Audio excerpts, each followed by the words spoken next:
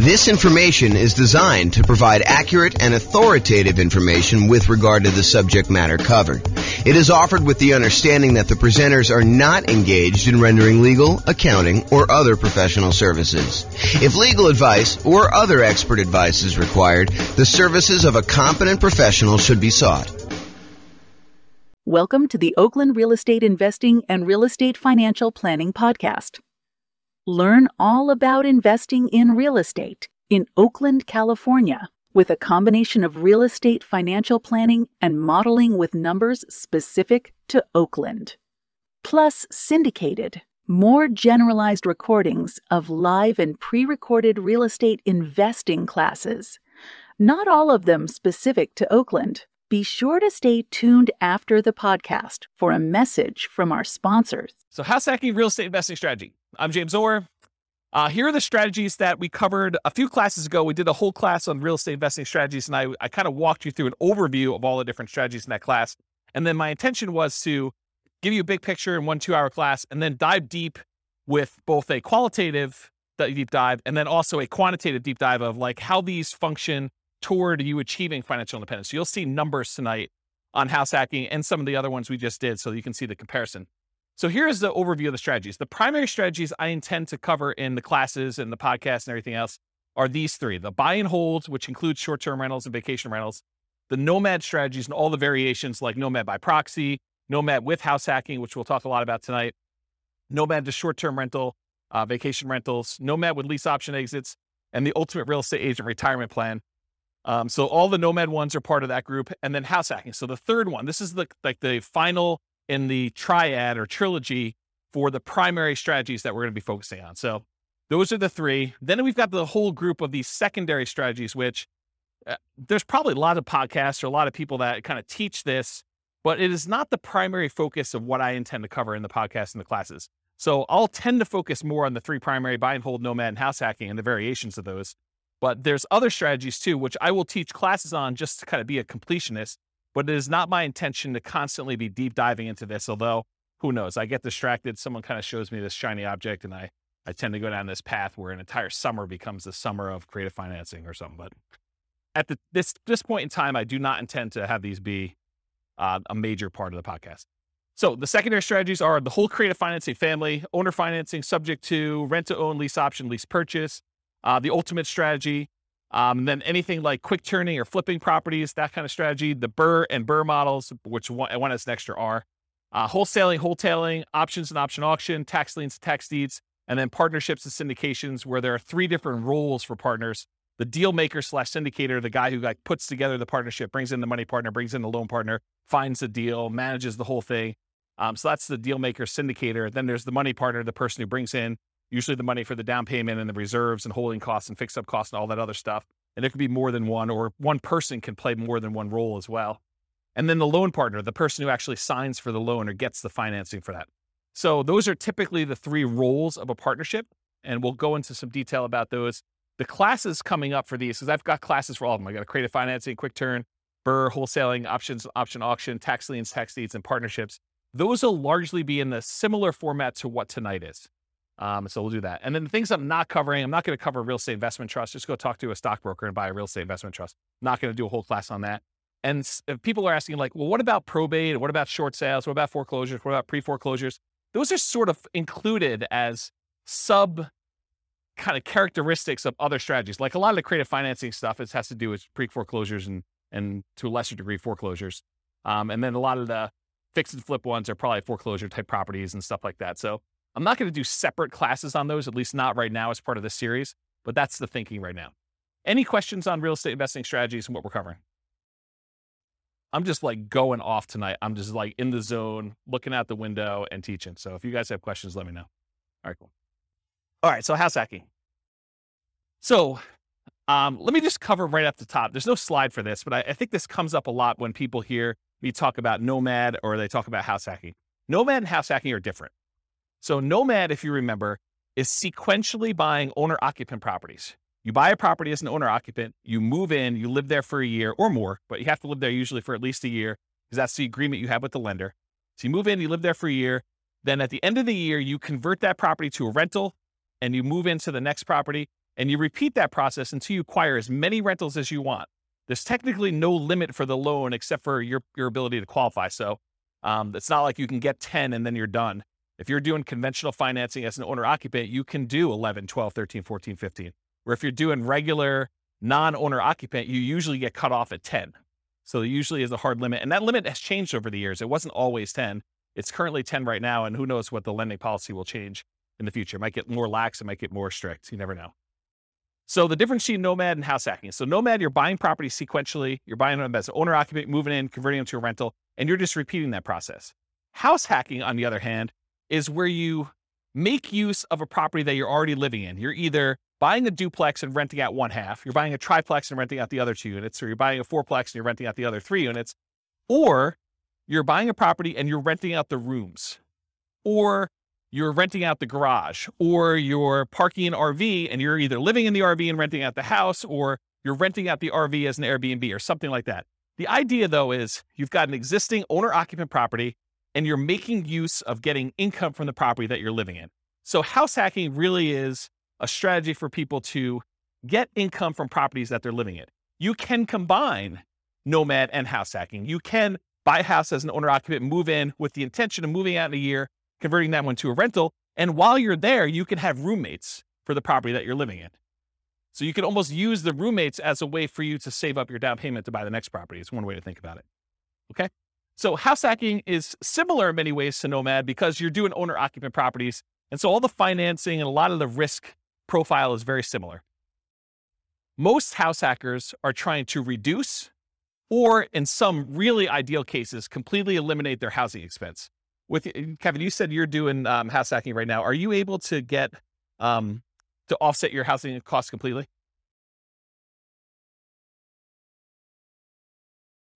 Okay, so Kevin said that he's able to, in Northern Colorado at least, completely subsidize his housing expense with roommates via house hacking.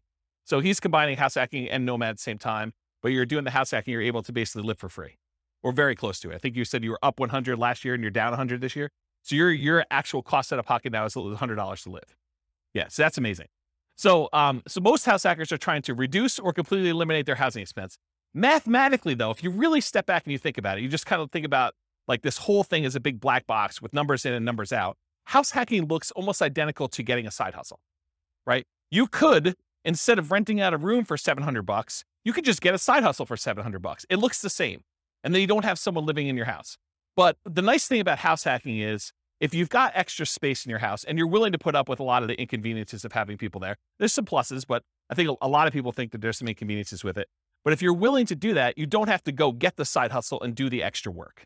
So you don't have to go out and put in hours in order to trade for that. And you can actually get some extra income from doing it. So when we do the modeling, though, in the Real Estate Financial Planner software, I model it like a side hustle. So all I basically say is during the period that you're house hacking, you tell me I got 1 roommate, 2 roommates, 3 roommates, whatever it is. And I take the roommate rate and I say you've got an extra income source. So it's an extra job in there that brings in whatever it is, $650 a month or $1,300 a month. And so mathematically, it just appears as though you have extra income on the owner occupant property. You've got all your normal expenses on the property you have, but then you're getting a rebate on that from the extra income source. Does that make sense? Okay. Let's see. So usually house hackers, by trying to reduce or completely eliminate their housing expense, it allows them to, one of two things. Number one, it allows them to afford a more expensive asset than they might otherwise can or want to support. So it could be, they buy a duplex, which is more expensive than they normally want to buy as a house, but because they're house hacking one of the units, they can afford to do that. And the big benefit of doing it that way is instead of buying whatever the prices of houses are in your market, $400,000 single family home, maybe you go buy a $700,000 duplex where you're going to rent out one half of it and your rent from the other unit helps to support it so that for you, it looks like you're buying less than a $700,000 property because maybe you couldn't qualify without that rent coming in from that one half. Or you go buy a fourplex, which is almost 4 times as much. So then you have this larger asset base that's being paid down with debt and it's appreciating if your market's going up. And so you're getting the benefit of owning a larger asset when you do it that way. So that's one of the reasons why someone might do it. Or they can get the rent coming in from their property. Like let's say you're renting out a couple bedrooms, you could take that extra income and instead of buying a larger house than you can afford, Now you can take that extra income and you can use it to invest in something else. You could use it to save up for a down payment on the next property you're going to buy, or you could use it to buy stocks or bonds or commodities or Dogecoin or whatever you want to do in order to take that extra money and invest in something.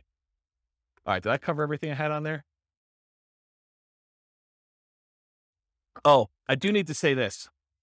So just because house hacking does allow you to buy these larger assets like a fourplex or something, you still need to qualify for the loan. So you can't just go out there and say, oh, I'm going to go buy a $5 million house and try to rent out the rooms. You need to qualify for the $5 million house to do that. And the benefit of doing like a duplex, triplex, or fourplex is that most of those are going to come where they're rented, or at least they've got the likelihood that you're going to get rent on them. And those rents could be used to help you qualify for the property when you're doing your acquisition. It is much harder to qualify with the roommate thing. Although if you have roommates that you are in your current property, your lender will oftentimes allow you, if you're going to take those roommates with you, to continue to use those as part of your qualification process. So be aware that that is also a possibility too. Okay. Any questions on this? We good? All right, cool. Exceptions. So today I'm going to go over a whole bunch of things in your handouts. You guys got this real estate investing strategy profile thing. So you'll be using this to kind of characterize the house hacking strategy. And you may be saying, James, you described this thing as whatever it is, but really, can't you do this? And the answer is yes. There's lots of exceptions to what I'm going to say. I tried to use the most general case, but there are lots of ways you could say, but can't you sort of do it this way? Yes, you probably could. It may be unusual, and so I'll try to stick to what's most common, but there are exceptions to a lot of these things. So beware, just because you don't think there's a chance that X can happen doesn't mean it won't happen. My intention with tonight's class is that this is a starting point to give you a lot of background information about how the strategy works and how I think about it, but really do your own research to verify everything I said. You should not rely on me. Okay? Any questions on this? Sweet. All right, so house hacking variations. Let's just kind of start going down what we're going to be covering tonight. So there's traditional house hacking. When you have traditional house hacking, you typically go buy a house, single family home as an example, and you're usually going to put 0% down if you're going to get a VA loan. And VA loans allow you to buy single family homes, duplexes, triplexes, or fourplexes. They require that you be a veteran. So you have to have served in the military and have veteran benefits, VA benefits. And you could use that up to a certain limit. You're not limited to just one. You're limited to the actual the benefit you have from the VA. So you could possibly use your VA benefit for more than one house if you happen to be in an area and find a property that's inexpensive enough. Or if you sell your VA property, then you can reuse your benefits, although it's a little bit more expensive to use them on the second time. So VA is usually a specific loan program that you have to be a veteran to get. It's a nothing down loan program. Instead of having PMI, private mortgage insurance, which private mortgage insurance is an insurance that the lender requires you get when they make you a loan where you put less than 20% down, it protects them in case you default. So they basically said, hey, listen, if I'm going to let you put 5% down on a property, then I want to make sure that you pay a third party insurance in case you default as the buyer on the property. I want to be protected. Okay. So in those cases, PMI protects the lender. With VA though, there is no actual PMI with VA. Instead, they charge an upfront funding fee. And you could choose to pay your PMI as one lump sum upfront fee, but VA is a special case where the Veterans Administration actually charges you an upfront funding fee, which is part of their insurance that they use in order to make good on any loans that go bad when the VA guarantees it with the banks, the local banks that are doing it. So if you're going to go buy property, you could do 0% down for VA, and that's one of the two loans that you can do for multifamily. So if you're not a veteran, you're going to have to do this other one if you want to buy a duplex, triplex, or fourplex. But basically 0% down is the VA loan, or you could do a 3% down conventional loan. And these loans are all on your sheet here. What does the top of the sheet say? Loan type mortgage insurance comparison. So there's a little spreadsheet here that shows you all the different loan types if you've got that handout, and it shows you all the different ones. You can follow along on that one if you want to take any notes. So 3% down is another conventional loan program. It requires PMI for doing that. And there's two different options that I have on there, although there's a third lump sum upfront fee. You can either pay it monthly, the PMI, or you can choose to have the lender pay it for you on your behalf, and you are voluntarily taking at a higher interest rate instead. So think of it this way. You guys know that if you wanted to go get a loan, you could tell the lender, hey, listen, what are the rates today? And they tell you 5.5%. You say, well, what if I wanted to pay you? Could I buy down my interest rate? And they say, yeah, you could pay us 2 points, whatever 2 points are in the loan, and we will allow you to have 5.375 instead of 5.5. So you could buy down the interest rate like that. Well, what most people don't realize is it works in the other direction too. You could say to the lender, look, interest rates right now, if I'm not paying any points, is 5.5. What if you actually raise the rate voluntarily to 5.625, take a voluntarily higher interest rate on the loan? The lender would then give you a credit back, which could then cover some of your closing costs. Not your down payment. You always need to have that 5% down or 3% down or 3.5% down, that you can never get rid of the down payment portion of it. But some of your closing costs, the lender can contribute. So it could pay things like title insurance or your prepaids on, your insurance or things of that nature. So it can pay some of those things in advance as part of your prepaids, as part of the closing costs. So you effectively end up coming to closing with less money by voluntarily taking a higher interest rate, which means your payment's going to be higher. Okay, so that's one option. Okay, so getting back to this, so there's usually different down payments. 3% down is one of the conventional loans. There's really 3 types of ways to pay PMI: lump sum upfront, which I don't have on that sheet. There's lender paid, and I show you the difference of the interest rates between lender paid, or you can pay it monthly. And you can do that until usually the loan gets to an 80% loan to value. And then at that point, it usually drops off, except with FHA. FHA, the PMI never drops off. Okay. So the next loan is that 3.5% FHA. So 3.5 FHA financing. There is both an upfront fee and also monthly PMI for FHA, and the PMI on FHA never goes away. So it's there for the life of the loan. Not even when you get down below 80% loan to value, the PMI doesn't go away at all. The benefit of using FHA, though, is with FHA loans, you could buy duplexes, triplexes, or fourplexes with 3.5% down. You have to owner occupy one of the units. These are all owner occupant loan programs. Okay. So you can buy single family homes, duplexes, triplexes, or fourplexes with FHA, all for 3.5% down, or 5% down. There's a 5% down conventional loan program. Again, it's the same PMI options as a 3% down conventional program. You don't need any special, veteran benefits or anything to get those. And that's typically what most clients are using to do Nomad. They're using 5% down. Okay. So traditional house hacking, down payments are usually going to be 0, 3, 3.5% for FHA, or 5. And the 0% down is usually VA. And so if you're doing multifamily, it's going to usually be the 0 if you've got VA benefits, or 3.5 if you're doing FHA. In traditional house hacking, it could be single family home with roommates, including what I call non-conforming duplexes, triplexes, and fourplexes. What's a non-conforming duplex, triplex, or fourplex? Anyone have an idea?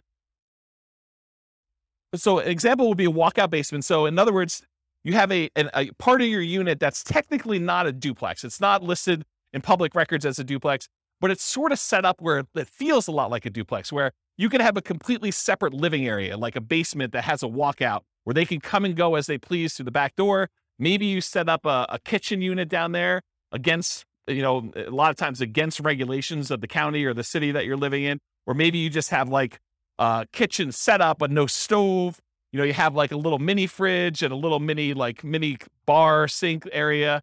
And they use like a little hot plate in order to cook their meals.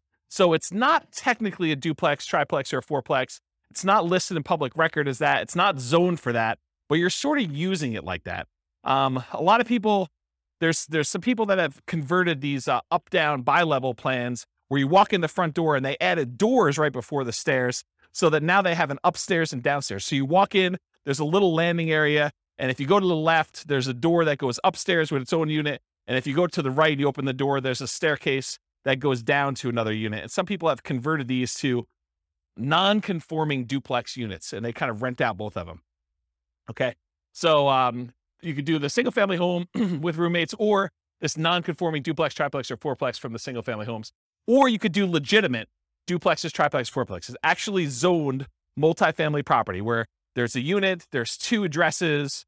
It's zoned that way in public records. Like there's 2 different utilities, 2 different electrical boxes, 2 different water lines going, and so on. There's also slight variations on these, like additional dwelling units where you have a single family home with its own like mother-in-law suite or a multi-generational property. There's a whole builder now that's kind of catering to this group. They've got a whole bunch of new construction properties where they have 2 front doors, and one of them is like an intergenerational suite. There's a door that you can close between the units so they still connect, but they're technically 2 separate units. They have 2 kitchens, 2 sets of living areas, 2 bathrooms, all that stuff. So it's like a duplex, but it's still technically a single family home, which is an interesting product.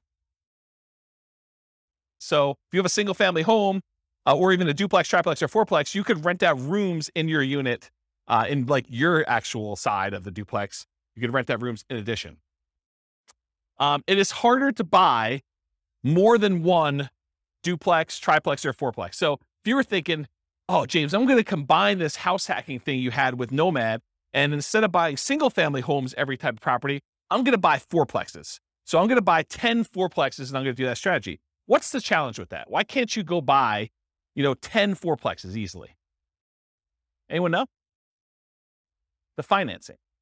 So if you have a VA loan, you could go buy 1, maybe 2 if you didn't use all your VA benefits to buy 2 duplexes or 2 fourplexes sequentially. You buy 1, you live there for a year, you convert it to a rental, you move out, you buy the next one. And if you have a little bit left over in your VA benefit, maybe you could do a second one with that. But then once you get beyond 2, this is like an ideal situation where you're able to find one cheap enough that you didn't use all your benefits.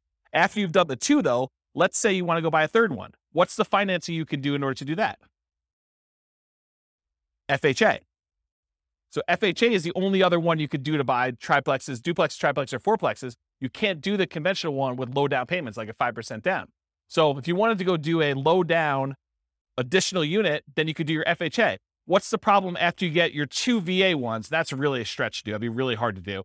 And that third FHA one. Yeah, you can't do more than 1 FHA loan.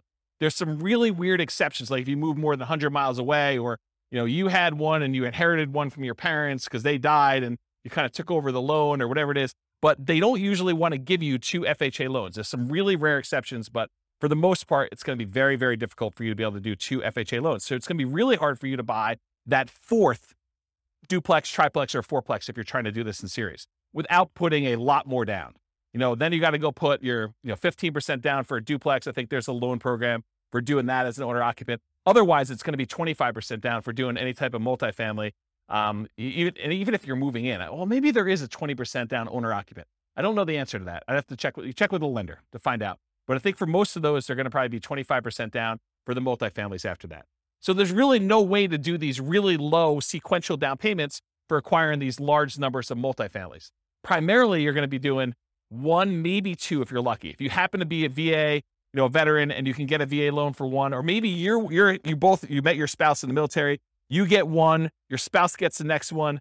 Maybe you're able to squeeze out a third one because one of you didn't use all your benefits. And then you go to the FHA for her, you do the FHA for him. Maybe you can get to that. But you're talking about like the stars having to align and it being like perfect. The chance of you doing it is really, really, really hard. So a lot of times we'll just say, we're going to stick to single family homes. So you could do as many of those as you want. You buy 5% down every year for as long as you want to go. Okay. So that's why we typically don't do these multiple multifamily properties in a row. All right. So that brings us to our next variation of house hacking, Nomad with house hacking. This is just combining that idea of having roommates or buying a duplex and then sequentially buying a new property every year. And in most cases, it's going to be a single family home. And I think we just covered why, right? So you're going to be doing single family homes, Nomad with house hacking. And if you guys can't, it was last week we did Nomad, right? Yeah. So last week we talked about Nomad and how you're doing that sequentially with house hacking and what those numbers look like. I'll cover that again tonight when we get to the numbers, but you'll see it's a pretty impressive strategy. So I call Nomad with house hacking, the alternative name for it is sequential house hacking, right? When someone goes and they house hack repeatedly and they're buying, house after house after house, and they continue to house hack, that's sort of like what Nomad with house hacking is, right? Sequential house hacking. House hacking with traditional buy and hold. So sometimes you'll go and you'll do your one house that you live in and you get a roommate or 2 or 3 or 4 and you live there and you're getting really nice extra income, or maybe you're living for free or significantly reduced. But then in parallel, you're using the down payments that you're saving up from doing your house hacking in order to go out and buy 15% down or 20% down or 25% down traditional buy and hold non-owner occupant where you're not moving into those properties. Does that make sense? So this is like you go and you get yourself living for free so that you can build up these down payments really quickly. And then you're acquiring 20% down or 25% down or 15% down with PMI, or like non-owner occupant properties as quickly as possible in parallel. So that's house hacking with traditional buy and hold. And then the last one is house hacking with short-term rentals. If Kevin wanted to, he doesn't have to have roommates in his property all the time. He could have opted to keep a room or an ADU, additional dwelling unit, or the mother-in-law suite or whatever he had, and actually choose to Airbnb them out to someone. And he could have people there on weekends and holidays and stuff like that instead of having roommates all the time. And the economics are you typically get higher rates than you get for having just long-term roommates, but there's more work involved and more upkeep, and you tend to have a little bit nicer property in some cases. Not saying Kevin's is not nice, but like that's how it typically is for Airbnb. Although there's lots of variations from what I imagine. So, okay. So that's house hacking with short-term rentals. There's another variation of house hacking with short-term rentals, and that is the idea that you're house hacking with your roommate sort of situation or that extra unit that you're doing. But you could also do what we talked about in the nomad with short-term rentals, where you are nomading, and then once you convert it to a rental, then you are converting those to short-term rentals. So you're kind of buying properties that would make good short-term rentals. Maybe while you're living there, you rent out a room or an extra suite or something like that. But then a year later, when you go buy your next owner-occupant property, maybe you convert that property to a full-time, full house short-term rental or something like that. So it's kind of a twist on that one too. So any questions on the variations? You guys are quiet tonight. Either that or I'm just on fire. Okay. So is house hacking more of an investor strategy or more of a real estate entrepreneur strategy? Remember, if you're primarily investing, if you put money out with the expectation of getting a return on your money, versus real estate entrepreneurship is you are putting in your time and energy into trying to generate an income or business returns on the activities that you're doing. Not that you don't have any money in the deal as an entrepreneur, but really the idea is like, are you spending a lot of time trying to generate money? Like you're in a job as a real estate entrepreneur, or are you putting out money and you want it to largely be passive? And I think house hacking is largely passive. I mean, I'm sure if you do more of the short-term rentals, that's more entrepreneur-ish, but really you're putting out money, your down payment, 0%, 3%, 3.5%, 5% down, and you're expecting to get a return on having roommates there. Yes, you got to go put leases on there. Yes, you got to advertise, put your tenants in there. You got to manage them, all that stuff. But it's largely passive. It's not like an everyday type of activity. Okay. Money required. So I went into a lot of detail on this, so this slide will go pretty quick. But typically, you usually have to come up with 0% down for the VA loan, 3% down for that conventional, 3.5% down for the FHA, or 5% down for the conventional, and any deferred down payment that you need. And what I mean by deferred down payment is any negative cash flow you might have on that property. So Kevin was saying that, this year he's probably about negative $100. So it's costing him $100 to live in the property. So he needs to budget for that negative $100. He needs to budget for the $100 it's costing him to live, which for most people is not as bad as having a budget for the full, $2,000 or $2,500 a month or whatever you're paying for on your regular mortgage if you weren't house hacking. But if you convert it to a rental after a year, you still need to budget for that. So if he was negative once he converted to a rental, he would need to budget for that deferred down payment, any negative cash flow he had on that property. And really, the way to think about this deferred down payment is, if Kevin went and he put 20% down on this property, would it be negative? Probably not. But he bought it as an owner occupant, probably put 5% down is my guess. And now he's trying to support, 3 roommates or however many he has in this property so that he's not negative on the property. But if he had put 20% down, it wouldn't be negative at all. So really, because he put 5% down, he has a little bit of negative cash flow. And so you can think about it as he didn't put 20% down, which is probably, $80,000 or so. My guess is probably $400,000 property. Instead, he put $20,000 down. So instead of putting $60,000 down, he has negative $100 a month. Would you rather have negative $100 a month in cash flow or put $60,000 more down when you buy the property? Because that's really the choice he made, right? Because if you put the $60,000 down, it wouldn't be negative.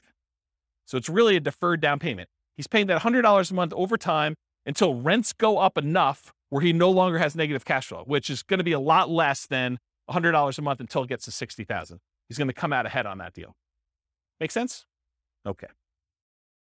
And then additionally to that, you need reserves. Even when you're house hacking, you should have reserves set aside. You should have money set aside in case you can't get your house hacking tenants or they lose their job with COVID. and they can't pay you, or you have repairs on the property, or something happens where you need money for something that has come up, something unexpected. So you should not be doing these strategies without reserves at all. So really, you're going to need your down payment, any deferred down payment you had, that negative cash flow, and then also reserves in that property. And then you might also see, although less frequently, any extra money to prepare the house for short-term rentals or repairs. So I have another client of mine who, one of their strategies is they like to furnish their property really, really nice to get premium roommate rent. And so there's an extra cost to going out and buying really nice couches and the big screen TV on the wall, and probably doing upgraded flooring and, the things of that nature in order to get the house prepared. So you might have extra expenses in order to get your house prepared for that. Some other clients of mine are obviously not doing, pimping out their house in order to make sure that they can get primo rent for that. They're just having any old roommate rent a clean room, clean, neat house where everything's functional, but they're not having to make sure it's super, super nice. Okay. And then in some rare cases, you probably will put more down, or you may buy the house cash. So you can do house hacking where you don't get these low down financing. It's not a requirement of the house hacking strategy that you buy it with little or nothing down. But in most cases, most of the people that I know doing it are trying to minimize how much they have into the deal, and they're buying properties with 5% down, and then they're usually doing it sequentially where they're buying more than one. Any questions on this? So credit required, the same as Nomad. You're buying owner-occupant properties. So really, it's most common to qualify for those traditional owner-occupant financing things, that conventional financing, the FHA, the VA loans. You must move into the property or you're committing loan fraud.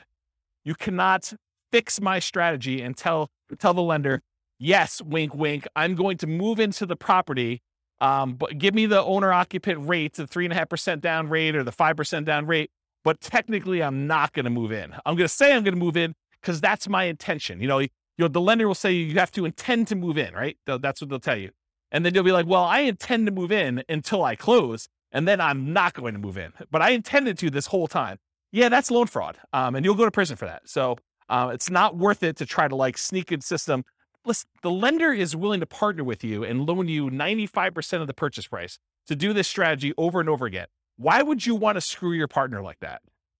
Right? I mean, he basically said to you, or the lender basically says to you, hey, I'll loan you up to 100% for VA loans, 95% if we're doing 5% now conventional, and I'll do it for you 10 times in a row. But you're like, no. I want to screw you on the first deal. I'm going to tell you I'm going to move in, then I'm not going to do it. Yeah, that's not a good idea, guys. That's just not a good strategy. All right, so the reason why you have to move in is because you sign a piece of paper, an agreement with the lender at your closing that says you are required to move in, usually within 60 days, and you have to stay there for a year, at least a year. Okay. Now, can you, with extenuating circumstances, do it shorter than a year? Sure. Yeah. If you happen to be living in a property, then you get married 6 months into it, or you lose your job and you got to relocate, or you get a job transfer. Sure. You can move out before a year. That's not what we're talking about here. What we're talking about is violating the spirit of the agreement where you say, wink, wink, I'm moving in, and then you don't move in. And in case you're wondering, James, but how will they find out? I mean, come on. I mean, they're not going to come around and knock on the door and check to see if I live there, are they? Yes, they will. At 6 a.m., according to one person in the room. So yes, they do come and they verify that you are living in the property. They spot check it. It's not like every single one's going to do it, but they will do that. Okay. So typical credit score needed for doing these loans is all on that worksheet I gave you, the loan one. There's a list for credit score, minimum credit score in there. The typical credit score for most of these programs is 620.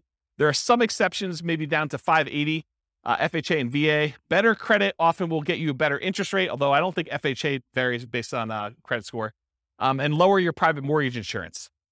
So with the exception of FHA, I think both the conventional loans, your rates can get better depending on what your credit score is, and your PMI payment will also get better. It'll be less if you have better credit score. Okay. So it helps to have a higher credit score. It's something for you to work on and strive for. Less common situations, if you're buying without a loan, a credit score is not required. So if you're paying all cash, it doesn't matter. But in most cases, you're going to need a credit score in order to do this. And realize that credit score requirements can change over time. So do check with your lender. Don't come to them and say, but James told me in class that I could do this with 620. you're required to give me that loan. No, that's not how this works. The lender will tell you what is required to do your loan, and then that's the rule you need to kind of do it with. It doesn't matter what I say. Okay? Any questions on that? Sweet. All right, so here are the Fannie Mae regulations for qualifying for a loan and how they look at rents on your owner-occupant property. So I'm going to read this to you, and then I highlighted in red the section that talks about how they deal with house hacking. So the title of the section is Treatment of the Income or Loss. The amount of monthly qualifying rental income or loss that is considered as part of the borrower's total monthly income or loss and its treatment in the calculation of the borrower's total debt-to-income ratio varies depending on whether the borrower occupies the rental property as his or her primary residence. Principal residence, what it says, okay? And then here's a section that applies. There's another section which is when you are not talking about your primary, which I will not read. But since it's a class on house hacking, I do want to read this section to you as to how they qualify you for the loan. So if the rental income relates to the borrower's principal residence, and then there's 2 bullet points. Bullet point number 1, the monthly qualifying rental income, as defined above, it's before this section, must be added to the borrower's total monthly income. So if you have positive income coming in from this property, they add it to how much you make. The income is not netted against the principal, interest, taxes, insurance, and HOA of the property. That's what it says on there. The full amount of the mortgage payment, principal, interest, tax, insurance, HOA, must be included in the borrower's total monthly obligations when calculating the debt-to-income ratio. So what they basically said is any rent you get on the property counts as income to you. It's like what I just told you, where it's like a job. It's like a side hustle. So if you're getting $650 a month from a roommate, it assumes that you're making $650 a month extra as income. And then you still have to have the full principal, interest, taxes, insurance, and HOA that you qualify for as a obligation, as a debt that you're qualifying for when you do the debt to income. So how many people, don't raise your hands, how many people think it's a good idea that when you get a roommate, one of the benefits is they could slip you cash under the table and you don't pay taxes on it? Is that like a good idea? No, it is not a good idea, okay? You want to report it on your tax return. You want to show a history of getting roommate rent so that when you go qualify for the loan, it just shows up on your tax return and then your lender can use it to qualify you. You don't want to go and think short term and think, oh, I'm going to save myself a couple dollars and I'm going to not pay taxes on this income I've got from my tenant. No. You want to pay taxes on it and you want to get the depreciation benefit of having a roommate there so you can depreciate part of the property anyway. So that was a pause for beverage. Okay. So any questions on these guidelines? Cool. So skills required. So what are the skills you need in order to do house hacking? You need to be able to analyze deals, which we'll talk about here in a second, but use that the world's greatest real estate deal analysis spreadsheet in order to do the deal analysis. You need to be able to find deals that would work for house hacking. You know, what we might call cash flowing deals, although the kind of criteria you have if you're going to use it exclusively as like a roommate place or exclusively as a duplex, triplex, fourplex, and you're going to plan on living in one of the units forever is a little bit different than the criteria you might use as if you were thinking you're going to nomad out of this thing in a year and you wanted to convert it as a rental, right? So you need to find cash flowing deals or whatever the equivalent of that type of deal that makes sense for you as a house hacker. You need to get good at acquisition financing, know about VA loans, know about FHA loans, know about the conventional loans for owner occupants and how those work, how the numbers, how they qualify you, how debt to income is calculated, or talk to a lender and make sure that you understand how you are qualified or are not qualified and what you need to do in order to become qualified. And then finally, I think the last skill is property management skills. So you need to know either one of two things. You either need to know how to manage your property manager if you're going to have someone else do it, which is probably going to be for like your duplexes, triplexes, and fourplexes. It's probably not going to be for roommates. I don't know of any property managers that are focusing in on roommates. It might be a niche though. It might be an opportunity for the right property manager to be like a roommate finding property manager, which would be interesting. I don't know. Yeah. There's probably some liability there. Yeah, I don't know. I'll think about that, but there might be a niche for that. I don't know. So either you got to be good at doing managing your property manager, which is usually going to be the duplex, triplex, or fourplex situation where you're renting out the other units where you're not living with people, or you're managing the property yourself. You're managing the duplex, triplex yourself, and you're not hiring a property manager, or you've got roommates and you're kind of doing it that way. Or if you're doing short-term rentals, you got to get good at that type of property management. So Really, it's kind of like the skills of property management, depending on which way you go to do that. Any questions on skills required? Does that make sense, everybody? Sweet. Stability. So I've been discussing this last few weeks, and I probably should still go look up this guy's name. It's like the third week in a row I don't know his name. It's kind of embarrassing. So it's the guy that writes the Farnham Street blog. If anyone knows his name, let me know. I could go look it up. I get the newsletter every week. So basically, he sent out this has got to be a few months ago now. He sent out an email talking about this concept of things being actively stable or passively stable. Actively stable, if you don't take action, it's going to kill you. You're going to lose money. Something bad is going to happen. Versus passively stable, in that, if you don't do anything with it, then it'll be fine. It'll kind of it'll self-balance, it'll self-neutralize, where nothing bad is going to happen to you. So real estate inherently is actively stable.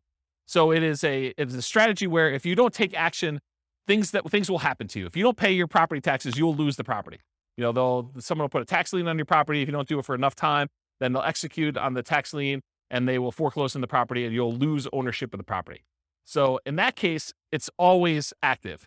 But there's kind of like variations within active in my mind. If you got an interest-only loan, knowing that at some point you're going to have a balloon on that loan and you're going to pay off the balance of it, that is more active than getting a 30-year amortizing loan that will just kind of automatically pay itself off after 30 years.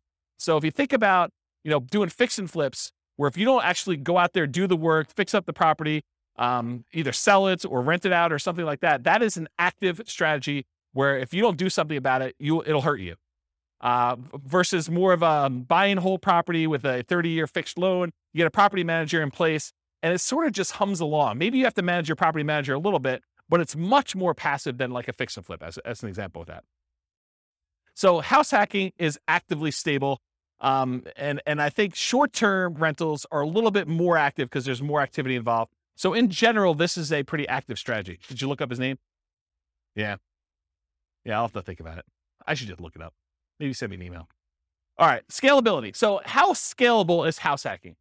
And I used to have an extra slide here where I talked about, real estate in general gets you to just really big picture. Real estate in general gets you to $1 million net worth, $10 million net worth pretty easily. But in order to scale above 10 million, you need to do different things.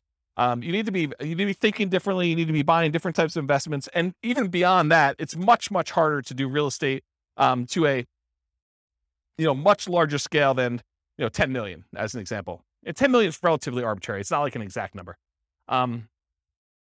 So how scalable is house hacking?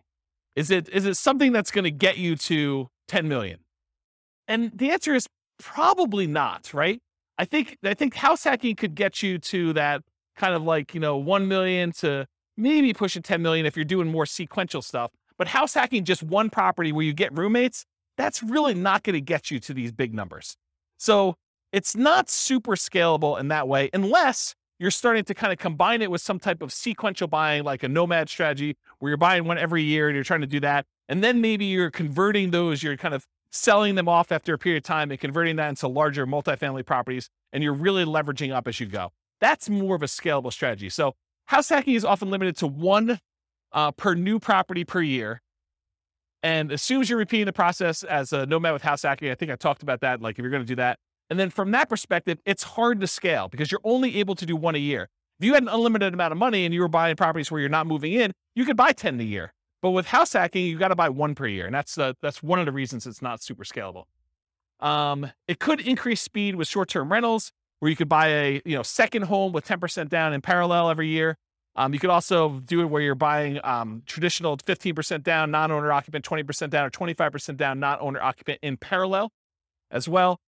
But from another perspective, it actually is more scalable because it requires less down payment. Instead of having to come up with 20% down, you can come up with 5% down. So from a down payment perspective, it seems like it actually encourages scalability because you can acquire more properties with less down payment.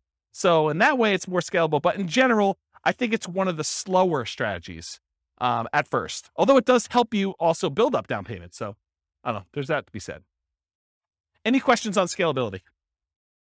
Cool. Risk exposure. So overall, I think house hacking is medium risk, is considered a medium risk type of investment. And for the last 3 classes or so, buy and hold, Nomad, and house hacking, I've told you that all three of those are pretty much medium risk. So you're like, is everything medium risk? No. And we're going to find out. There are other strategies we're going to cover in future classes that I think are different risk levels. But for the last three, they all kind of have very similar characteristics because they all include these risks. Although house hacking and Nomad probably have an additional risk, which is this first one, amplified returns. When you put a little amount down, the returns you get are amplified. If you have $100 a month cash flow and you only put $0 down, that seems like an infinite return, although it's really, really hard to get an actual infinite return without reserves and other stuff like that. So, but the idea is that you have amplified returns. So a positive $100 seems like an infinitely positive return. But if you have negative $50, that is also negatively infinite. So it's amplified in those directions depending on what you do. Whereas if you put 20% down or 25% down and you have a slight increase or slight decrease in rent, or you have a repair, because you have so much more invested, those returns get muted. They get softened a lot more. And so they're not as radical in either direction. So it can go both ways for these amplified returns from the small down payments. In addition, another risk is the increased likelihood of negative cash flow or deferred down payments with these small down payments you're making. So by putting 0% down or 5% down, you have a much greater probability of having some negative cash flow on a property or deferred down payment. If you had put 20% down or 25% down, the chance of you having negative cash flow would be much, much lower. Okay. You could have the risk of your price declining during ownership. Property values do not go up, even though Kevin says they always go up. Rents can go down during your ownership. Property values can go up, property values can go down, rents can go up, rents can go down. If this is the first time you're hearing about that, don't be surprised. I think a lot of folks, especially the last decade or so, rents have gone nothing but up. Rents can go down. So can prices. Your credit is at risk. If something bad happens to you and you're no longer able to make that mortgage payment or manage that property, there's a chance that you could have a foreclosure, and that could mean an impact to your credit report. And so your credit is at risk by doing that. And then you have all the typical tenant and property management risks, slip and fall, being accused of violating fair housing laws, all those types of things. You have all those risks when you do house hacking as well. You could argue that there's slightly more risk with short-term rentals, vacation rentals, but I think that is offset by the higher income you get from vacation rentals. So I wouldn't consider that a significant extra risk. Although you do have a slightly different additional risk that you with short-term rentals than you do with, year-long leases type things. And that is that there are a lot of municipalities, cities, counties, HOAs that are coming in and cracking down on short-term rentals. And they're saying, hey, we are not allowing short-term rentals anymore. So I think there is an additional risk that you could see your short-term rental go from something that you were able to operate to something you are no longer able to operate because your HOA or your city or your county came in with additional, more restrictive rules and limited your ability to do that. Does that make sense? Okay. Also, insurance companies. I've heard some insurance companies are not allowing short-term rentals. You need to go get a specialized insurance company to do this. Okay, so profit speed. How quickly do you make money? And what size or magnitude of money do you make at one interval? So with house hacking, you typically can start seeing a profit immediately. That's one of the differences between house hacking and Nomad. Is Nomad, you buy a house, you live there for a year, and unless you're house hacking while you're nomading, you're not getting income on that property for a year. You got to support that property until you go and convert it to a rental. That's potentially problematic if you need income right away. With house hacking, you move in, you can get roommates right away. Of the people that had roommates in this thing, how many have moved in like that day had roommates? Yeah, so like 3 people in a room already had roommates when they moved into their property. So you could be earning money like that instant. In fact, you probably got down payments, security deposits, and everything in advance. So you probably got those up front. So with house hacking, you typically start seeing profit right away. Rents and security deposits are typically paid in advance. Short-term rentals while you're still living in the property may increase your cash flow. It's not common with roommates, but using a property manager can slightly delay your time to receiving cash flow. There's usually a delay between when they collect it and when they pay out to you. So I've talked about this in other classes. I'll give you the really short version rundown of this, but this is the return on investment quadrants. So on the left-hand side are cash later quadrants. That's appreciation and debt pay down. Those are the things you get later on when the property value goes up over a number of years. You pay down a loan over a number of years. Your amount of equity you have has usually gone up over that time. So this is usually money that you see over time. And then the now stuff, cash flow and tax benefits. So if you're getting rent from your roommates, that's the money you tend to see right away. And then the tax benefits, which is usually depreciation. You usually see that either in your paychecks because you went and you increased your exemptions, or at the end of the tax year when you get a larger amount back in your refund, or you had to pay in less of the amount that you owed. Kind of that's how that works. So those are kind of how the quadrants work. The ones on top, appreciation and cash flow, those are speculative. You're kind of like market dependent. You're relying on things to go your way, like property values going up or rents kind of remaining where they are or rents going up. And the ones on the bottom, debt pay down and tax benefits, those are sort of like the base of the pyramid where contractually you get debt pay down no matter what the market does. If you get a 30-year loan, you're paying down a certain amount of debt with every mortgage payment, whether you like it or not. Okay, that's what the debt pay down portion is. And then tax benefits, unless the tax law changes, you're getting depreciation for 27 and a half years, whether you like it or not. Okay, so those are the two kind of like baseline ones that are not market dependent. They're less speculative. They're only speculative if you stop making your mortgage payment, or in tax benefits wise, if the tax law changes and you're no longer able to take depreciation. Okay, so we talked about that. Any questions on profit speed and profit size? Oh, I'll comment on size. So the interesting thing about house hacking is it has the potential of bringing in more cash flow than a lot of other strategies. Because if you think about renting something by the room, that is one of the strategies listed on how to improve cash flow. It tends to be a higher cash flowing thing. Like if Kevin were to move out of this property and he were to actually charge rent for his position there, he probably could get more rent than if he just converted it to a regular straight up year-long lease. He'd have 5 different roommates or however many he has. I don't know exactly how many he has, but he might have 5 different roommates in there. One that was his position before, and these 4 other ones are all renting rooms, and he's collecting a much higher dollar amount. So from a perspective of like magnitude, the cash flow quadrant in this kind of like return on investment quadrant thing here would be typically larger than it would be in other strategies, more so than a lot of other strategies. Maybe not short-term rentals. Maybe short-term rentals is a little bit higher. But then otherwise, appreciation and debt pay down are the same. From a return on investment standpoint, they get larger because your down payment is smaller. And then the tax benefits are going to be fixed no matter what strategy you're doing. Although if you're putting less down from a return on investment characteristic, that tends to be a little bit higher because you're putting a smaller amount down and the amount you're getting is fixed. It's based on the price of the property. Any questions on profit speed? All right, cool. Finding deals. How do you find house hacks? How do you go find a duplex or triplex or fourplex or, a room with, a house with additional dwelling unit or mother-in-law quarter? How do you find those? Patience. Yeah, they are harder to find around here. That's true. Although Greeley's got a lot of duplex, triplex, fourplex. Not as much Fort Collins or Loveland. So the most common methods for finding these, multiple listing service, that's where the overwhelming majority of them are going to show up. In addition to that, you could do for sale by owner. And for sale by owner really breaks down into 2 groups.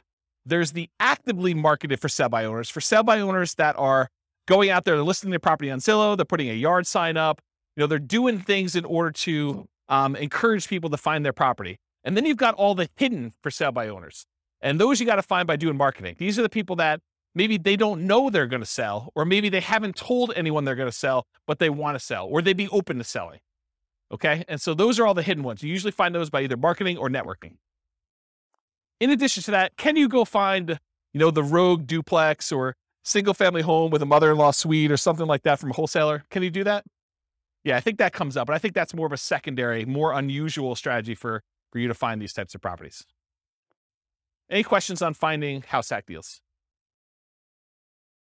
We got one more slide on finding stuff. So when you're looking inside the MLS, you could definitely set up searches for show me all the duplexes, show me all the triplexes, show me all the fourplexes. That's pretty easy. But then there's a bunch of keywords that I think will be helpful for you if you're searching to try to find house hacking type properties. So additional search terms might include mother-in-law, in-law, or suite. And I would spell suite correctly, S-U-I-T-E. I would also spell it wrong because not all real estate agents can spell. Okay? So I would put it in there as both the correct spelling and the incorrect spelling so that you catch the ones that they don't know how to spell. I'm picking on myself. I'm a real estate agent too. So I think you search for words like that. You could also search for the term separate entrance, because I think that would also be a key. And you're going to do these searches and there are going to be false positives that come up, right? You're going to be like, It'll say something like, stay away from the mother-in-law with this amazing spacious house in the mountains, right? And so it has nothing to do with the mother-in-law suite. They just happen to use the mother-in-law, and that's not really a property you necessarily want to use as a house hack. But I think doing these search terms will give you enough positives that it's worth putting them in and doing a search for. So mother-in-law, in-law, suite, those 3 terms. Separate entrance is another one. Kitchens, plural. If you do a regular search for kitchen, it's not going to help you. But kitchens, that usually implies that there's more than one, and that usually is a sign of a property that could be a good house hack for you. ADU stands for accessory dwelling unit or additional dwelling unit. The term accessory dwelling unit or multi-generation or multi-generational, those terms could help. Basement apartment, another term to search for. Garage apartment, maybe even just apartment. Cottage, compound, pool house, boat house, maybe wet bar. If you're looking for ones where you can actually park an RV and you have your RV where you live in, or you rent that out as a different Airbnb thing, maybe do a search for RV. Airbnb, VRBO, vacation rental, short-term rental, STR, which is abbreviation for short-term rental. A lot of times there's limited in space, and so some people will use abbreviation for that. House hack, just do a search term for that. And I would probably do that with space and without a space, because I think some people think it's one word. Roommate, also roommate with a space, without a space. Non-conforming, for example, non-conforming duplex. I wouldn't recommend violating any rules to rent these, but if you're willing to, or if it's something you're willing to go and do the correct paperwork in order to get it converted to conforming, then you might want to consider that. But you guys do realize if you go buy a non-conforming duplex, a single-family home that's really set up as 2 different units, that the county can come and say, or the city can come and say, hey, you can't do that. That's against the rules. And they could fine you, or they could force you to kind of clean that up. So if you bought a property and you paid a premium in order to acquire a property that really isn't what you're using it as, that's potentially problematic, right? And there are some people that, at least around here, there's occupancy rules. So if you've heard of the U+2 rule, it means you can live there plus 2 other people. So if you had 3 roommates and you'd be violating the rules. And at least around here, the rules are pretty stiff. I think the penalty for violating the U+2 in the city of Fort Collins is $1,000 per day per person. Yeah. So if you're violating with 2 extra people, it's $2,000 per day. It's pretty gnarly. And there's always talk about whether they're going to repeal that or change it or amend it or whatever. But as of right now, I think that's the rule. And in case you're wondering, they don't really enforce it. That's just sort of on the books. No, they have at least 1 full-time enforcement agent. I think they may have more than 1 now, where they're actively going around there looking for people doing this. And if you have a neighbor, if you got 4 roommates, you got 4 cars, and you accidentally park too close to the one neighbor's house, they'll just call the city. So you don't want to do that. And they're so serious about it, at least around here, they will make you sign a form when you buy the property and when you sell the property that you acknowledge that rule. And you're supposed to have a copy of that form with every lease that you do. And not having the form is a fine. So if you do a lease in the city of Fort Collins and you don't have that form, then you're violating it. And if they find out, they can charge you a fine for not having the form that says there's a U+2 law and that you agree to abide by it, for not having that if you don't sign a lease with it. Okay? So just be careful about this non-conforming stuff. Don't think to yourself, hey, there's this 8-bedroom house. I'm going to get 7 roommates, and this thing's going to be amazing. Maybe not. Maybe not. Might not work out the way you planned, okay? So definitely check your zoning regulations and your occupancy rules in your city that you're doing that for. Any questions? Is this helpful, this little list for doing stuff? All right, cool.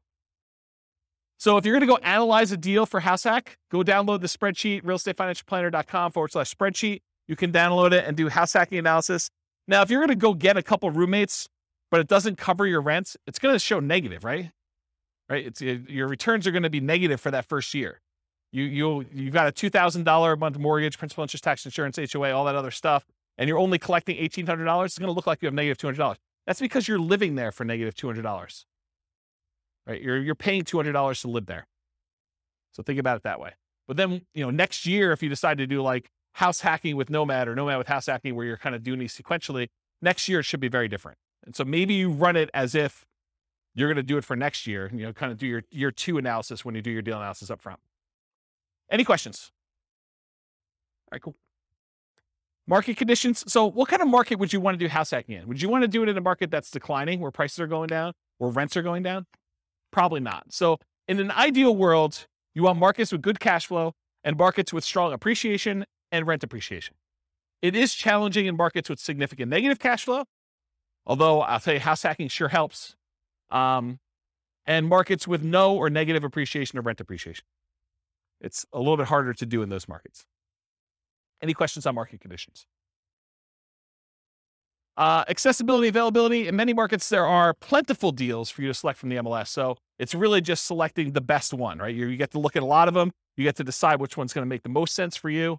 In some markets, you're sifting and sorting, trying to find the best of the best, right? Like all the deals are positive 10% cash on cash, and you're trying to find the best 10% cash on cash deal, or one that's got a little bit better. Or maybe you're making trade-offs for location or for condition, or things that are like second and third tier.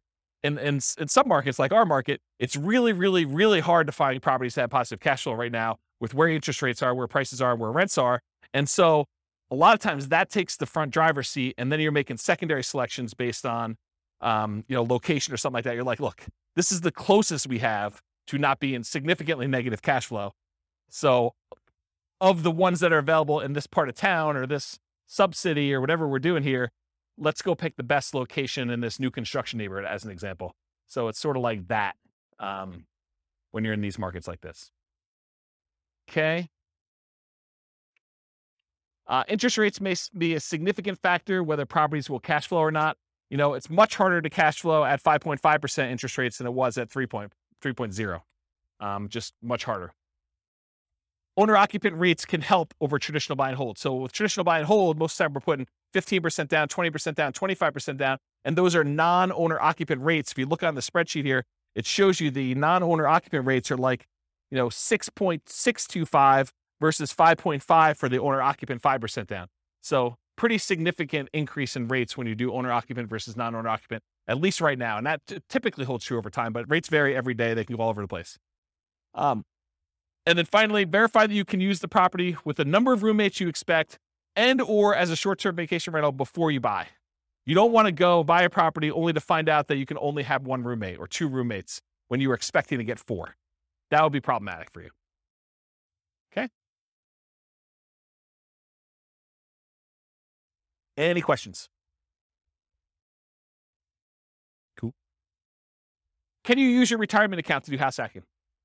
Can you go get a self-directed 401k or self-directed IRA account and use the down payments, use your self-directed 401k or self-directed IRA in order to do down payments to buy like house hacking properties? No, it's self-dealing. So you're not able to do that. So not something you can do there. Okay, so let's get into the quantitative analysis. So most of the first half of the presentation or whatever it's been has been primarily going through like how the analysis, how the strategy kind of works. Like one of the characteristics of it, if you think about it from a whole bunch of different perspectives, that's how I think about it. Is like, so what is it from scalability? What is it from down payment? What is it from credit requirement? What skills are required? Now we're going to switch from more of this qualitative approach to numbers. Like how does it perform if you're trying to achieve financial independence? How quickly does it get you there?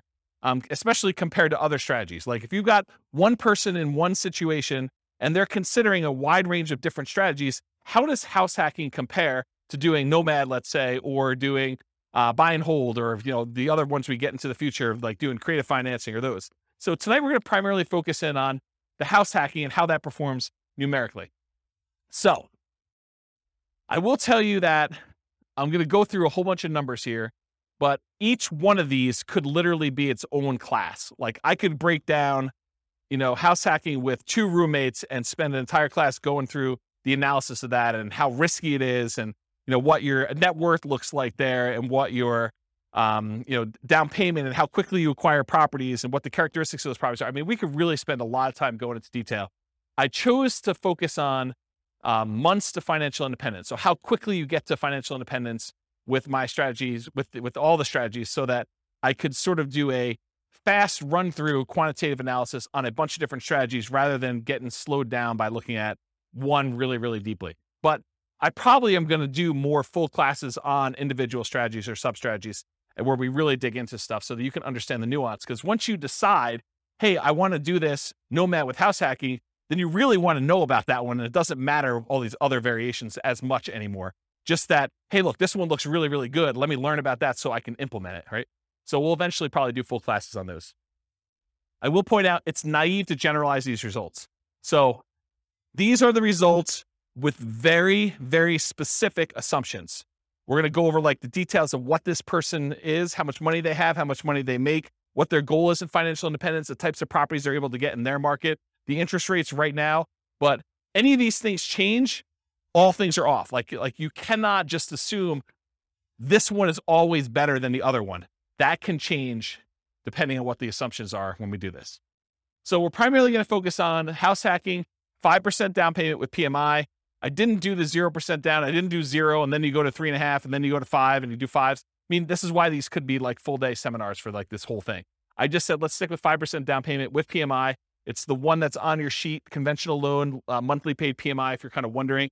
I could have done buying duplex, buying triplex, buying fourplex. I opted not to really dig deep into the duplex, triplex, and fourplex because you can't repeat it. So I could have done, you bought one duplex or one triplex or one fourplex, but there's so many variables in doing that. I had to put a stake in the ground and just try to do as much comparisons of some of these as we could, but I decided not to focus in on duplex, triplex, or fourplex and what those look like. But I did vary your roommates, whether it's worth getting 1, 2, 3, or 4 roommates and what impact that has. And I did vary the loan. If you're doing buy and hold in parallel and you're putting 15% down with PMI or 20% down or 25% down. And so those will be there as well. And then for house hacking with short-term rentals, the way I thought about this, I could have gone and done a lot of short-term rental stuff and increased the income. But really, when you're thinking about house hacking, and I say you have one roommate, you're getting $650 a month from that roommate, maybe if you did short-term rentals, it's the equivalent of having 2 roommates, right? And so I didn't go separate those out, even though I could have said, you're doing short-term rentals like this. Instead, I've just basically said, hey, look, I showed you 1 roommate, 2 roommate, 3 roommates, 4 roommates. So if you're doing short-term rentals and you think your short-term rental income is going to be almost the equivalent of you having 2 roommates, except you don't, you're just doing a short-term rental in your unit, then use the numbers for 2. You could always go in here and modify these assumptions, okay? Also, I just want to point out that when you do short-term rentals, it's more of your time. So part of the increased returns you're getting, you need to allocate as $1 per hour for the work you're doing. It's not fair to say that that's all just pure return on your investment that you made. It's also labor. So we'll also talk about house hacking with traditional buy and hold. I'll run buy and hold in parallel, and then nomad with house hacking, AKA sequentially house hacking. So doing house hacking over and over and over again, keeping roommates as you go. All right. So I got to define for you what financial independence is so that you know how we know if they have achieved it or not. So really financial independence is when your assets produce enough money to support your minimum target monthly income. What I call the minimum target monthly income in retirement. What some people might call lean fire, or some people might just call regular fire. It's where your investments can support your lifestyle so that you do not have to work anymore. It consists of 3 parts. Part number 1, passive income. Passive income consists of Social Security, pensions, and annuities. That's all passive income. Number 2, net cash flow from rentals. So after all your expenses, take your gross rents and the other income you have coming in from the property, subtract out your principal, interest, taxes, insurance, HOA, maintenance, vacancy, property management, all of those things come off the top. Your net after all expenses is part of that, whether you qualify for financial independence or not, net cash flow. And then finally, any other assets you have, not equity in properties, you've already counted that as part of your cash flow. You cannot count equity twice. But any other investments you have that you've invested in stocks or bonds or mutual funds or anything like that, maybe you made hard money loans, all of that stuff clumped together times whatever you consider to be your safe withdrawal rate. So the safe withdrawal rate is the percentage of money that you could take out each year from your investments that are invested in these things, stocks, bonds, mutual funds, things like that, that you can safely withdraw that you're not likely to run out of money. And there have been studies done on this. If you guys have heard of the Trinity study, that's a study that talks about using the 4% safe withdrawal rate, where they've done studies based on certain percentages in stocks and certain percentages in bonds, and that you're not very likely to run out of money over a 30-year time horizon if you use 4% to take money out. So if you have $1 million, you could take out $40,000 a year. The $40,000 does adjust up with inflation each year, but you take out $40,000 a year and use that to live on, okay? So that's what yearly safe withdrawal rate on any invested assets means. So the three parts: passive income, Social Security, pensions, annuities, net cash flow, and then that yearly safe withdrawal rate on invested assets. The sum of all three of those, if it exceeds your minimum target monthly income in retirement, then you're financially independent. Okay? Any questions on this? Cool. So here are the changeable assumptions. I made up like a prototypical person who's doing this. I call them Norm and Norma if you guys are listening to the Real Estate Financial Planner podcast, but it's basically the same assumptions there. They're married. They're both 21 years old. They recently graduated from college, and they're working in a technology department of a large healthcare business. They have a total of $10,000 saved up. They earn combined between the both of them $72,000 a year. That's $18 per hour times 2,000 hours, $36,000 a year each. They're saving about $1,000 per month before they buy any houses. So that's based on them renting. They're renting somewhere for $1,800 a month, and they're able to save $1,000 of their $6,000 a month in income toward financial independence. They are obsessed about achieving financial independence, and they're looking through all these different strategies, trying to find the optimal one for them, the one that both fits their lifestyle, what they're willing to do, but then also gets them to FI as fast as possible and as safely as possible, honestly. They want to find their best path. We talked about that. They're both going to take Social Security at age 67, so we've got that modeled in. And Social Security is estimated based on them working until they're full age 67. But technically, they are, if they stop working early, it should be a little lower than what I have programmed in here. So if they achieve financial independence at age 50, then they're technically not working until 67. So the Social Security that we have modeled in is a little bit higher than that. Any questions on the assumptions? And you could change all these. So if you make $80,000 a year, go ahead and change it. You can go ahead and log in and change all the assumptions for all these scenarios. Any questions on these? Cool. So these are the loans we're going to use on your sheet. So they're primarily doing this 5% down with monthly MI, 5.5% down payment. That's the one I'm primarily focused on in all the scenarios. If they're doing in parallel buy and hold, these are the 15%, 20%, 25% down options. So I'm using those when I talk about the 15% down, 20% or 25% down ones. You got the worksheet for that. So I did this for 60 years, modeled 60-year time frame. Their effective income tax rate for calculating their depreciation benefit is 17.85. I assumed inflation is 3% per year.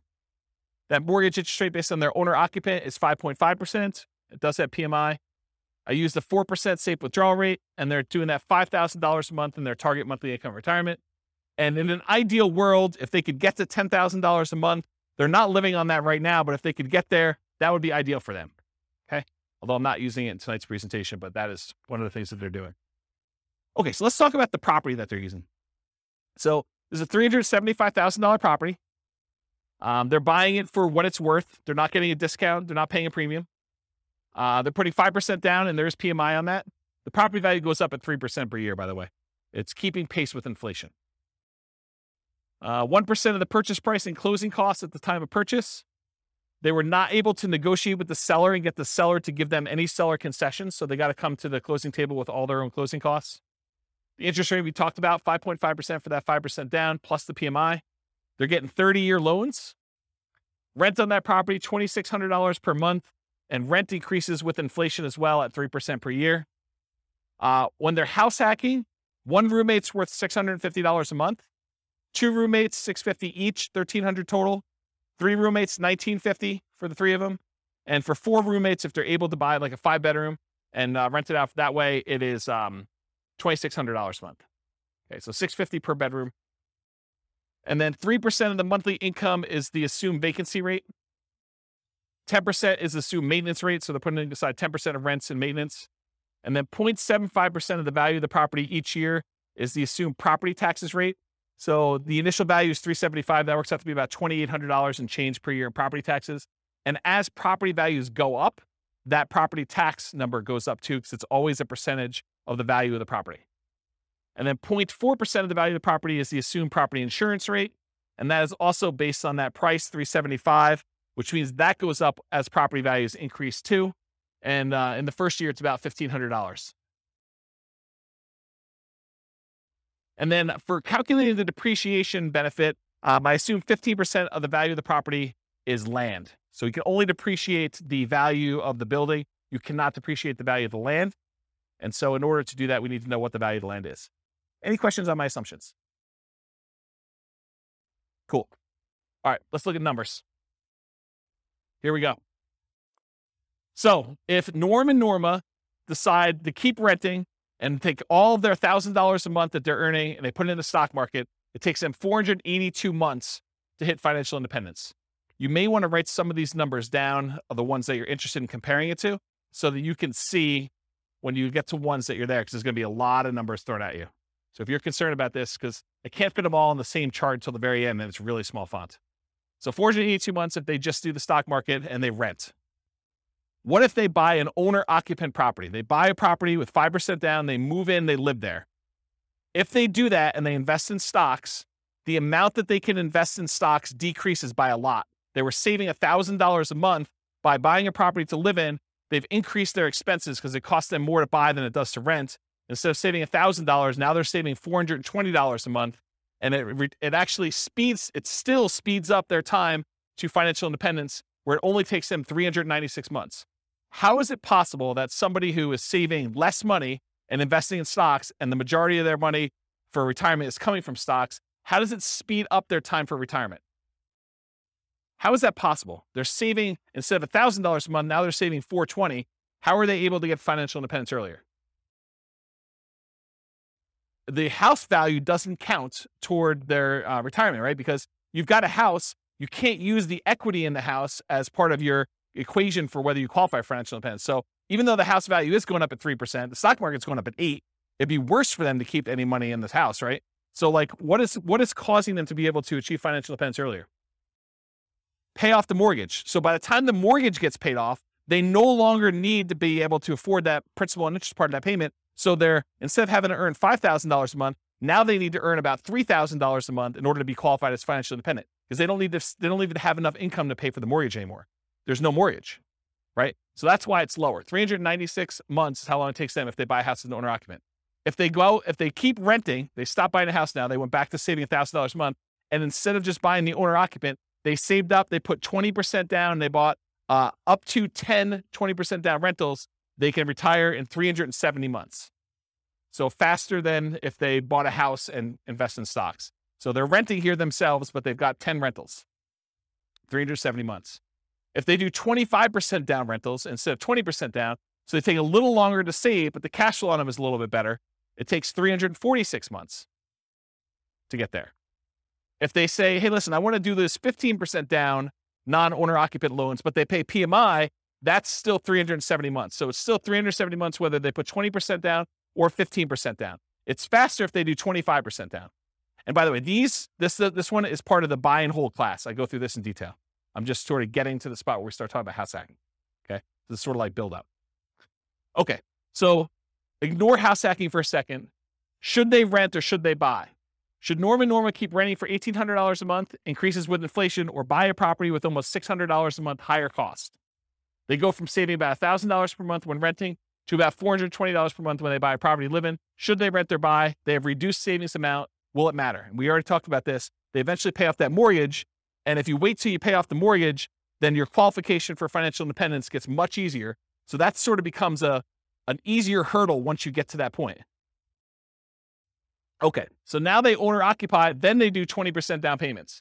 So this one, they buy one owner occupant property, then they take their extra money and they save up for 20% down payments. That takes 394 months. Just the tiniest bit faster than if they buy the owner occupant and they do all stocks. Doesn't really make that big of a difference. What if they do 25% down? Still 394 months. Wow, that's kind of weird. 25% and 20% still the same. Whoa, it's even the same for 15% down. All of these are 394. Why is that happening? Because 394 is when they pay off their mortgage. And so they just kind of like, whoop, they all qualify based on that then. Okay, so we talked about why these are similar, because they pay off their mortgage. So here's the buy and hold stuff summarized just to show you the fastest ones if they do short-term rentals, which we didn't really talk about tonight, but those are the fastest ways for them to achieve financial independence if they buy properties and use them as short-term rentals. Otherwise, this is the kind of the speed of all of them. Okay, what if they nomad? They buy 10 nomad properties, basically buy that first 5% down. They move in, they live there for a year. As soon as they have enough down payment and debt to income ratio to be able to qualify for the next one, they buy the next one. They repeat this until they have 10 properties as rentals. And they kind of do that. And if they do that strategy, it takes them 320 months. So besides the short-term rental strategy, nomading, just plain vanilla nomad of buying 10 properties, is faster than all the other strategies. Doing all stocks, doing all 15% down, 20% down, 25% down rentals. So nomad crushes it. Okay? And honestly, they don't even buy their 9th and 10th property until after they achieve financial independence. So they only need to get to 8 before they get those numbers. Okay? Fixer Upper Nomad. So this was the buying 10 nomad properties at 5% down, took 320 months. If they go buy a property at the discount, and I cover the assumptions for this in last week's class on nomading, but basically that takes 231 months. So if you're buying properties at a discount and you're getting a little bit better cash flow on those, it's faster. 231 months to buy properties at a discount if you're doing Fixer Upper Nomad, if you could find them in your market. Okay. If you do nomad by proxy, you have someone else move in on your behalf, either your kids or your grandparents, or your parents rather, or your grandparents. It could take 214 months to do nomad by proxy.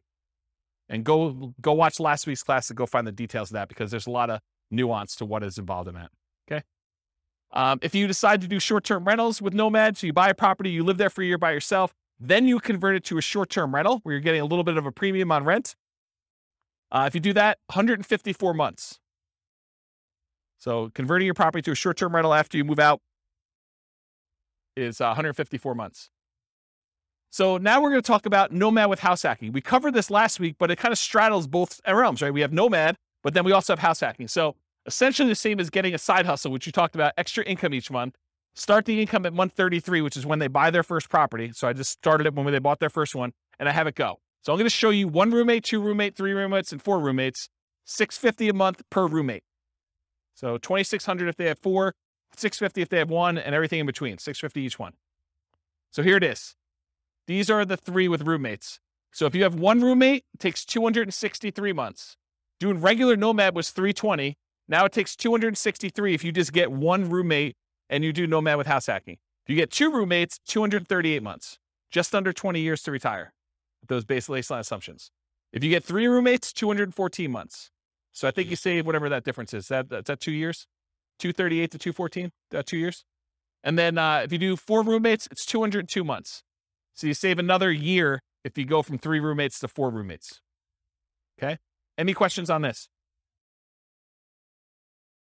Nomad with lease option exit takes longer, 379 months right now with those assumptions. And again, I'm going to point out, if you change these assumptions, nomad with lease option could be the winner. Like, it could be the best strategy. But with the assumptions I use and their starting position and all this stuff going on, it just works out that they don't do very well with it. You have questions?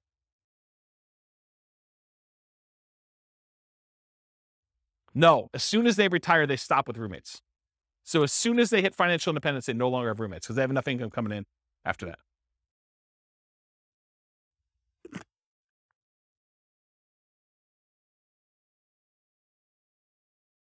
Okay. So the ultimate real estate agent retirement plan, if you have a real estate license and when you buy a property, you put 5% down, you immediately get 3% back. So you get 60% of your down payment back when you buy properties. That takes 310 months. Okay. All right. So 1 house hack with roommates. So now I said, instead of doing nomad with house hacking, where you're sequentially buying a property every year, I'm saying, look, forget this buying a house every year. You buy 1 property.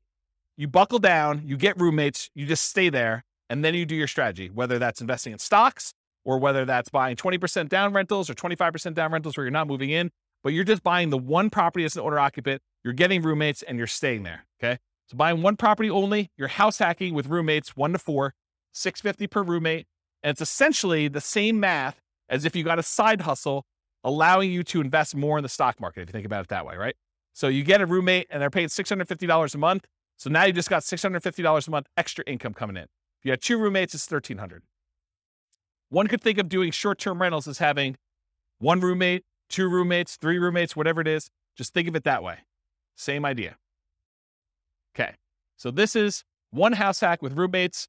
This is if you buy no rental properties, you just invest in stocks, 394 months with 1 roommate. You buy a property and you do Invest in stocks and you have 2 roommates, 373 months. Buy one property, 5% down, 3 roommates, 334 months. And if you buy one property with 5% down, you have 4 roommates, 304 months. So all you have to do is buy one property, get 4 roommates, just do it for 304 months, invest in the stock market, and that's it. That's the strategy there. Okay, what if you do house hacking and then you buy rentals? So we're still doing that one owner-occupant property. We're still getting 1, 2, 3, or 4 roommates. We're going to vary those. But then you're going to buy up to 10 non-owner-occupant rentals. So you're not doing any more nomading. You're not moving anymore. You're just buying 15% down, 20% down, 25% down rentals when you do this. You're going to vary your down payments between 15% down with PMI, 20 or 25. And we're also going to compare this to not doing rentals, just investing in stocks, just so you can see the number. Here they are. So you buy one property with 5% down, you have 1 roommate, and you invest in stocks, 394 months. You buy one property with 5% down, with 1 roommate, and you buy 10, 15% down rentals, 357 months. You buy one property, 5% down, and you have 1 roommate, and you buy 10, 20% down rentals, 357 months. It's the same as whether you do 15% down or 20% down. Doesn't make that big of a difference in this case. Buy one property with 5% down, you do one house hack with 1 roommate, and you have 10, 25% down rentals. That's faster, 336 months. It was better for you to put 25% down in this particular situation with these assumptions than it was to do 20% or 15%. It's faster. Counterintuitive. Save up more, wait to buy the properties, then when you buy them, they have better cash flow. Doesn't make a lot of sense, but mathematically, it's what happens. Okay? Any questions on this? We're going to go through 2 roommates, same numbers, 2 roommates, 3 roommates, 4 roommates. Okay, this is 2 roommates. Same thing. 1 house hack, 2 roommates, just investing in stocks, 373 months. 1 property, 2 roommates, you're going to buy 10, 15% down rentals, 321 months. Buy the property with 2 roommates, you're going to buy 10, 20% down rentals, 316 months. So that's like 5 months faster than 15. Or sorry, 5 months. Yeah, 5 months faster. And then you buy 25% down rentals. You still have 1 house hack, 2 roommates, 297 months. Crazy, right? All right. 3 roommates. Just do stocks, 334 months. You buy 15% down rentals, 293 months. You buy 20% down rentals, 285 months. You buy 25% down rentals, 273 months. So it's faster to put more down. Counterintuitive, I think, for a lot of folks. Any questions on this?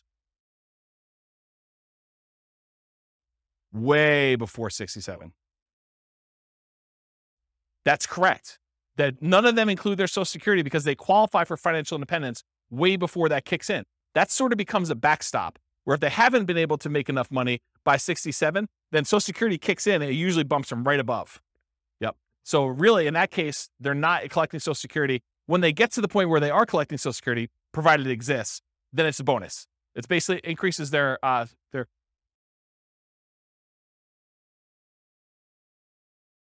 till 67. What do you mean?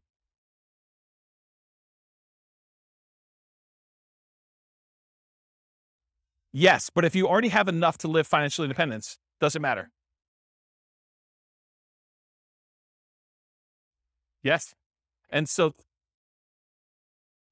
that's correct. That's what I said before. That's why I said I assumed it was going that you're working to 6, 7, but really, if they stop working early, it's going to be lower than that. But by then, it doesn't matter because they've already achieved financial independence earlier. They have enough income coming in from their investments between, rental property cash flow or the stock market, that safe withdrawal rate, that it doesn't matter because they've got whatever it is, $5,000 adjusted for inflation coming in. Yep. But then you're right. It doesn't go up anymore. And you got to decide, should I work till 67 so that I can keep getting income and adding to it? Well, I don't think it matters. I mean, I'm 47. I don't know. How old am I? 47. And I don't care.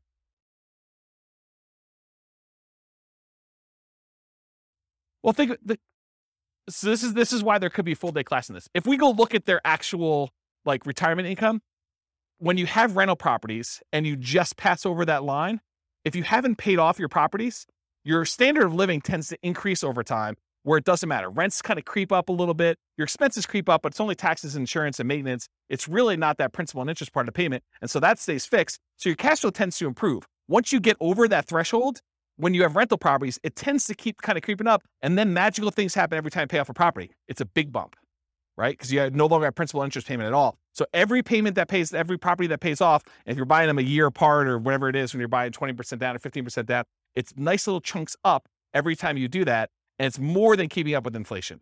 Because if your rents are keeping up with inflation at 3%, but rent is the whole amount, and only your expenses, like your tax and insurance, are increasing, the other part of it's staying fixed, the amount of your cash flow is increasing faster than that. Does that make sense? Yeah. So this is why we could dig in. I have charts on showing like all this great stuff. It's really, really cool. But yes, it doesn't matter. Once you get to the point, you're like, okay, Social Security is just a bonus. It's like if property values and rents went down and I just had enough to kind of creep over the line. If everything was paid off, I've got, just enough for that. Then Social Security becomes like an extra thing. But for the most part, it's a blip on the chart for most people. Yeah. Yeah. Age 43. For which one? 273?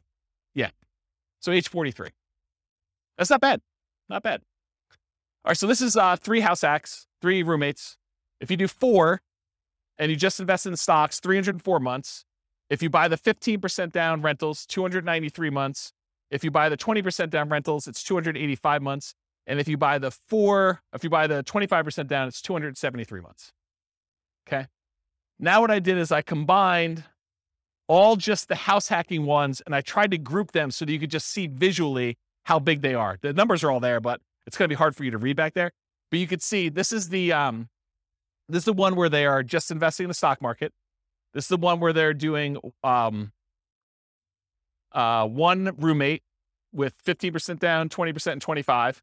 And then this is 2 roommates, 3 roommates, and 4 roommates. The difference between 3 roommates and 4 roommates is not significant at all. It's actually the same. So it didn't matter.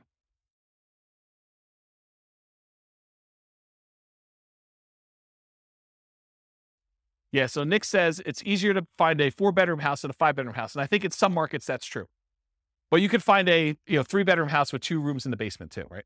So you definitely can find 5-bedroom type units. Yeah. Yep. But you can see a steady decline for the most part as you do this. And as you go from 15% down to 25% down for these numbers. What I find interesting though is you get 4 roommates and you ignore you can ignore all the real estate stuff, still 304 months, which is pretty promising, right? Even better than doing some rental stuff with 2 roommates and stuff like that. A lot less work, right? Right. So you got to make it worthwhile.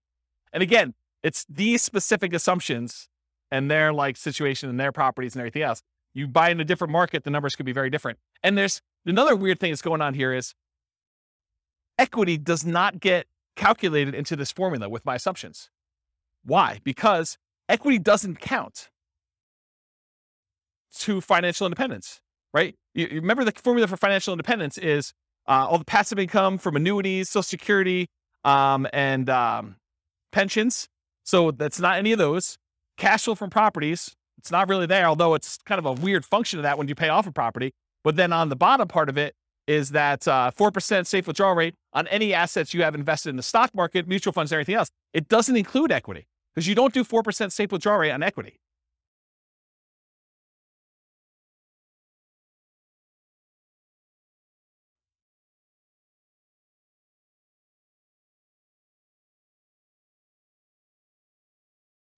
So I don't want to speculate because sometimes with leverage, you end up with a weird net worth thing where it could be better. But in general, yeah, you end up with higher money invested in stocks in order to generate that same dollar amount. Yeah. Crazy, right? Okay.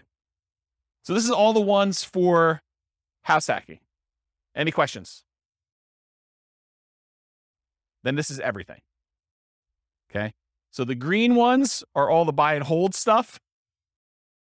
Then it starts Nomad, but these were the Nomad ones that were sort of odd ones out. These were Nomads with house hacking. So I kind of separated those out. Then these are some other weird Nomad ones. And then these were all the house hacking ones.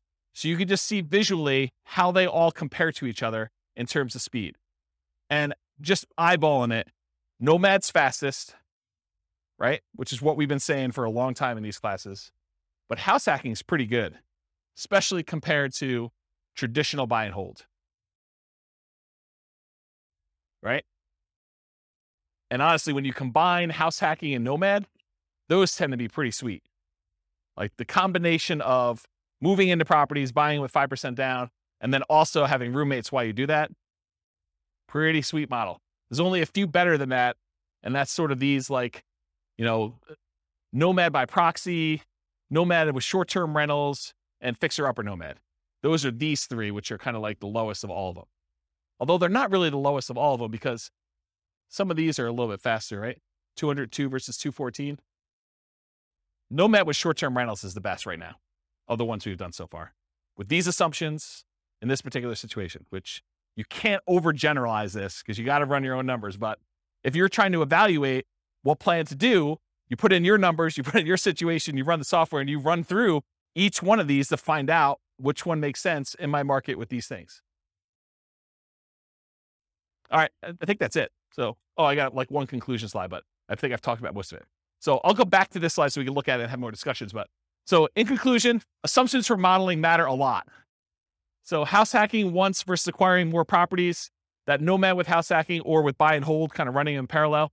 If you change the assumptions like your income expenses, market conditions, the appreciation rate, the rent appreciation rate, the price, interest rates, rents, vacancies, maintenance, property management, tax insurance, all those things will impact the results here.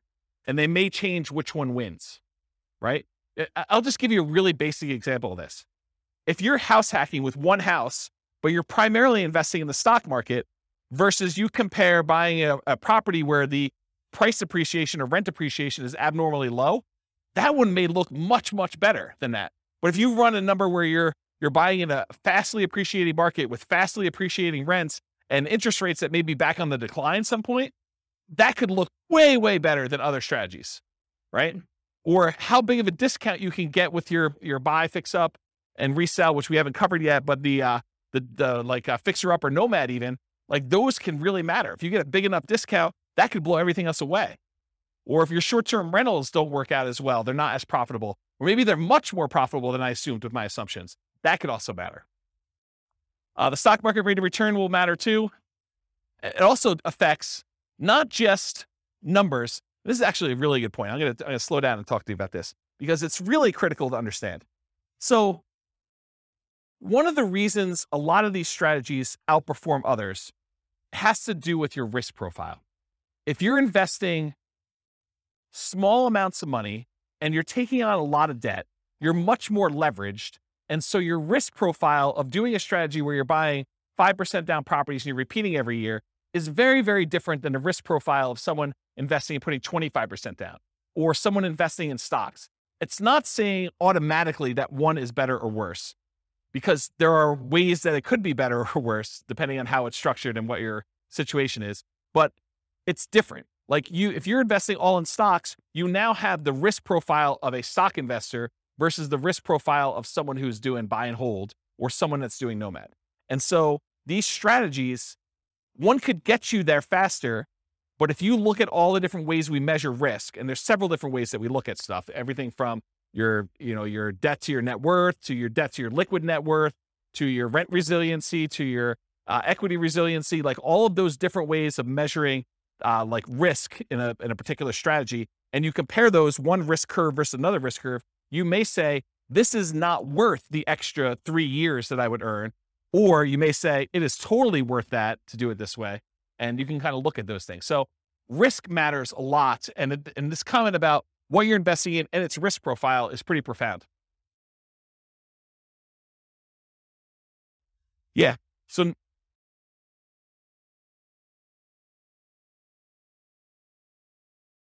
yeah.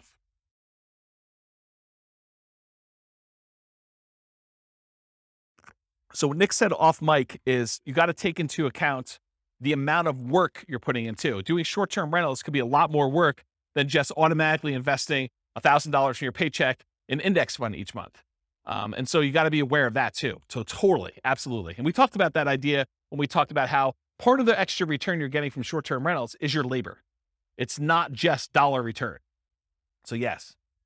Your safe withdrawal rate would matter here. Whether you're buying duplex, triplex, fourplex, or single-family homes would also matter. The strategies that work best in that market may differ from your market. You got to do the math. And I tried to do modeling for about 300 U.S. cities.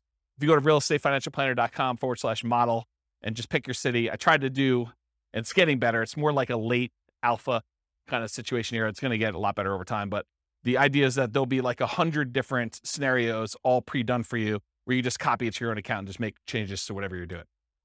So any questions? No questions? You already took them all?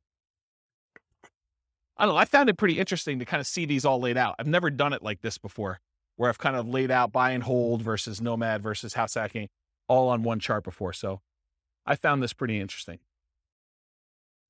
Do you guys find it interesting? Anyone changing their strategy based on this? You got to do more nomad? Weren't you telling me last week that you were buying properties and then selling them? Yeah. Buy, fix up, then resell.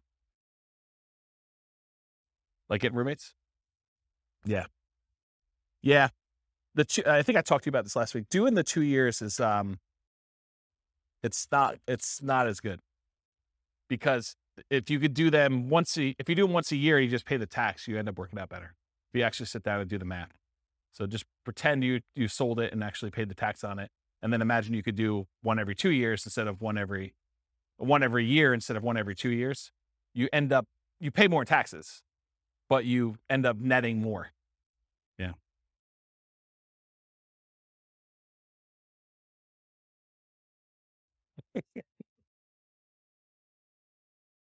Yep.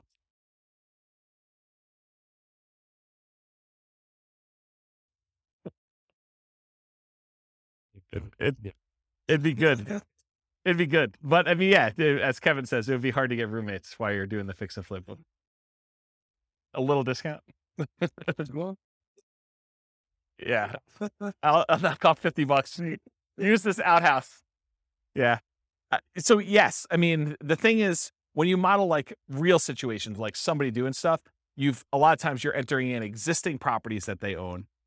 And then you're modeling, okay, if I could do one fix and flip a year, like actual fix and flip, and I make an extra, whatever it is, $25,000. So that's like $25,000 in income that happens irregularly.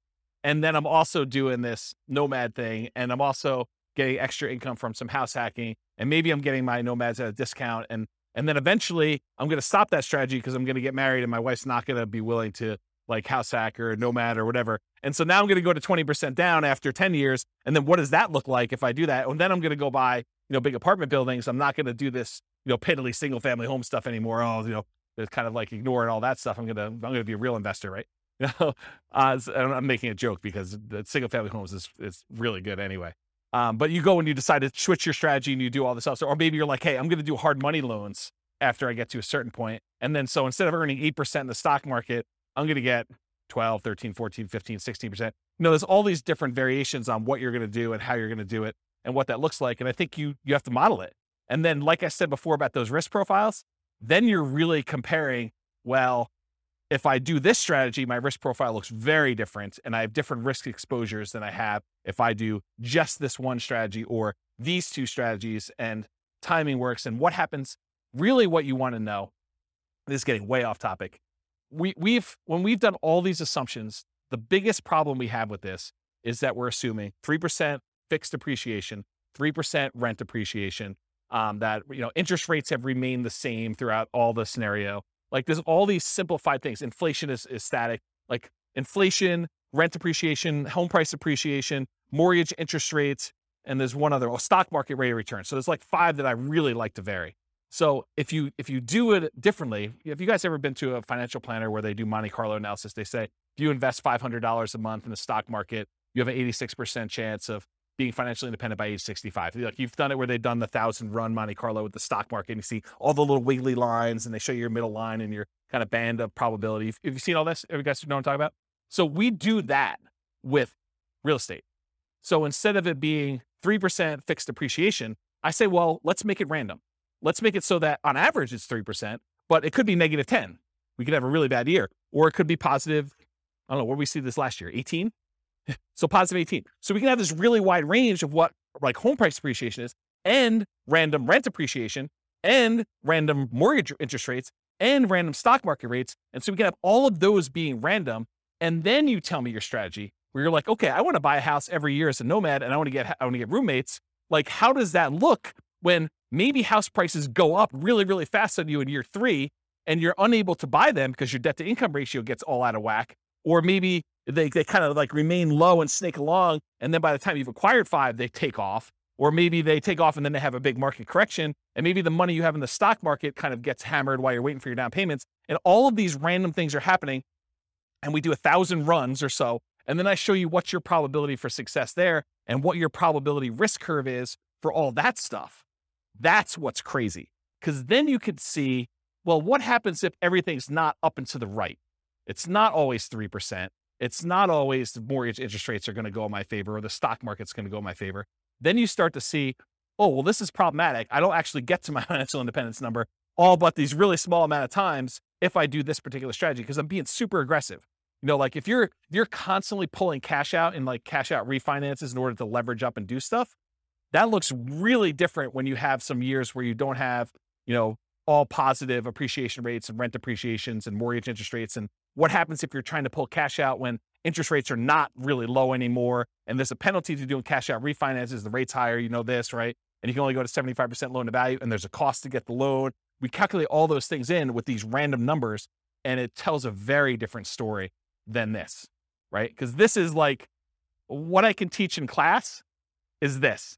And for some of you, like even this is like, holy crap, James, too many numbers, right? Like I can't keep everything straight. So imagine me trying to go and do Monte Carlo, like good luck, right? But I do that in the Real Estate Financial Planner podcast. So like the Real Estate Financial Planner podcast, not the one that these classes are on, but those are actually like I pick one. So for example, I think we're doing, where is it?